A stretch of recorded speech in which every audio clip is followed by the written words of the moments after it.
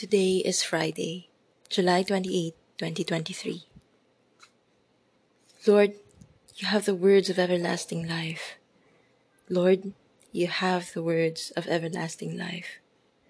Lord, you have the words of everlasting life. The first reading according to Exodus chapter 20, verse 1 to 17. God spoke all these words. He said, I am Yahweh your God, who brought you out of the land of Egypt, out of the house of slavery. Do not have other gods before me. Do not make yourself a carved image or any likeness of anything in heaven or on the earth beneath, or in the waters under the earth. You shall not bow down to them or serve them, for I, Yahweh your God, am a jealous God for the sin of the fathers, and when they rebel against me, I punish the sons, the grandsons, the great-grandsons. But I show steadfast love until the 1,000th generation of those who love me and keep my commandments. Do not take the name of Yahweh your God in vain, for Yahweh will not leave unpunished anyone who takes his name in vain. Remember the Sabbath day and keep it holy. For 6 days you will labor and do all your work. The seventh day is a Sabbath for Yahweh your God. Do not work that day, neither you nor your son, nor your daughter, nor your servants, men or women, nor animals, nor the stranger who is staying with you. For in 6 days Yahweh made the heavens, and the earth, and the sea, and all that is in them. But on the seventh day he rested. That is why Yahweh has blessed the Sabbath day and made it holy.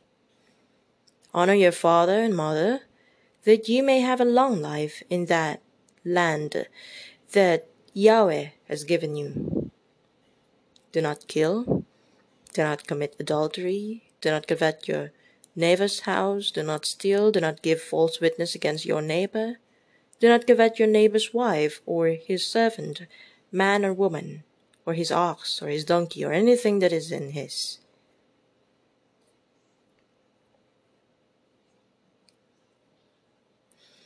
The Gospel according to Matthew chapter 13, verse 18 to 23.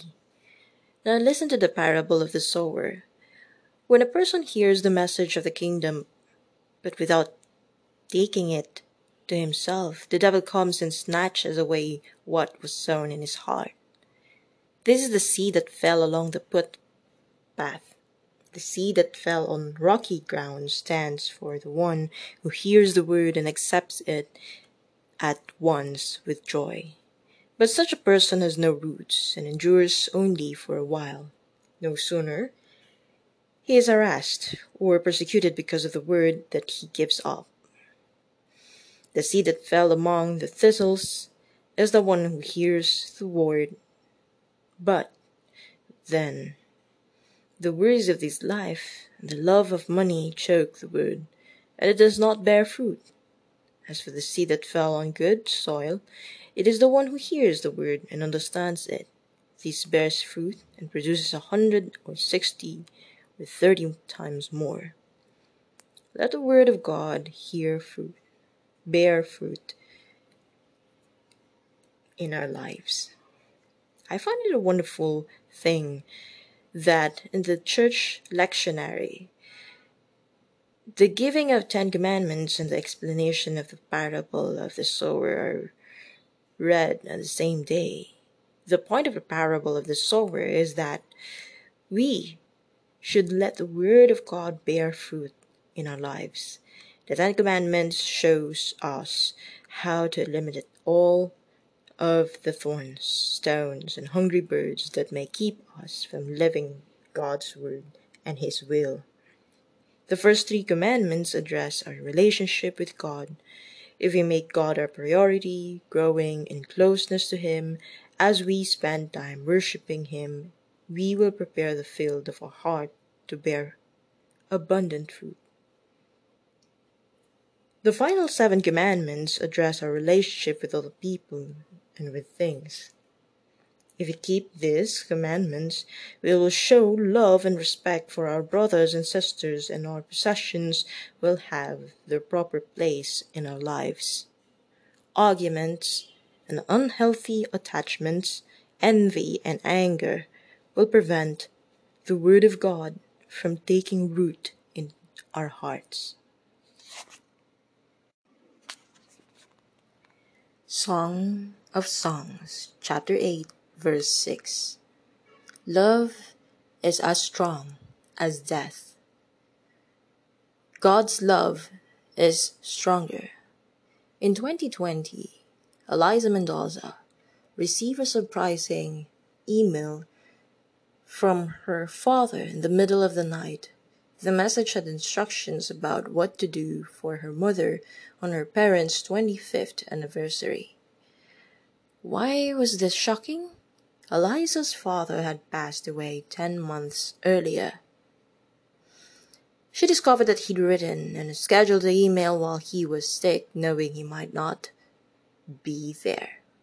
He had also arranged and paid for flowers to be sent to his wife for upcoming years on her birthday, future anniversaries, and Valentine's Day. This story could stand as an example of the kind of love that is described in the detail in Songs of Songs. Love is as strong as death, its jealousy unyielding as the grave. Comparing graves and death to love seems odd, but they are strong because they don't give up their captives. However, neither will true love give up the loved one. The book reaches its peak in verses 6 to 7, describing marital love as one so strong that many waters cannot quench it. Throughout the Bible, the love of a husband and wife is compared to God's love. Jesus is the groom, and the church is his bride. God shows his love for us by sending Christ to face death so we wouldn't have to die for our sins. Whether we're married or single, we can remember that God's love is stronger than anything we could imagine. Julie Schwab. How do you feel knowing how much God loves you? What reminds you of his love for you? Dear Jesus, thank you for loving me so much. Remind me of your love each day and give me glimpses of it.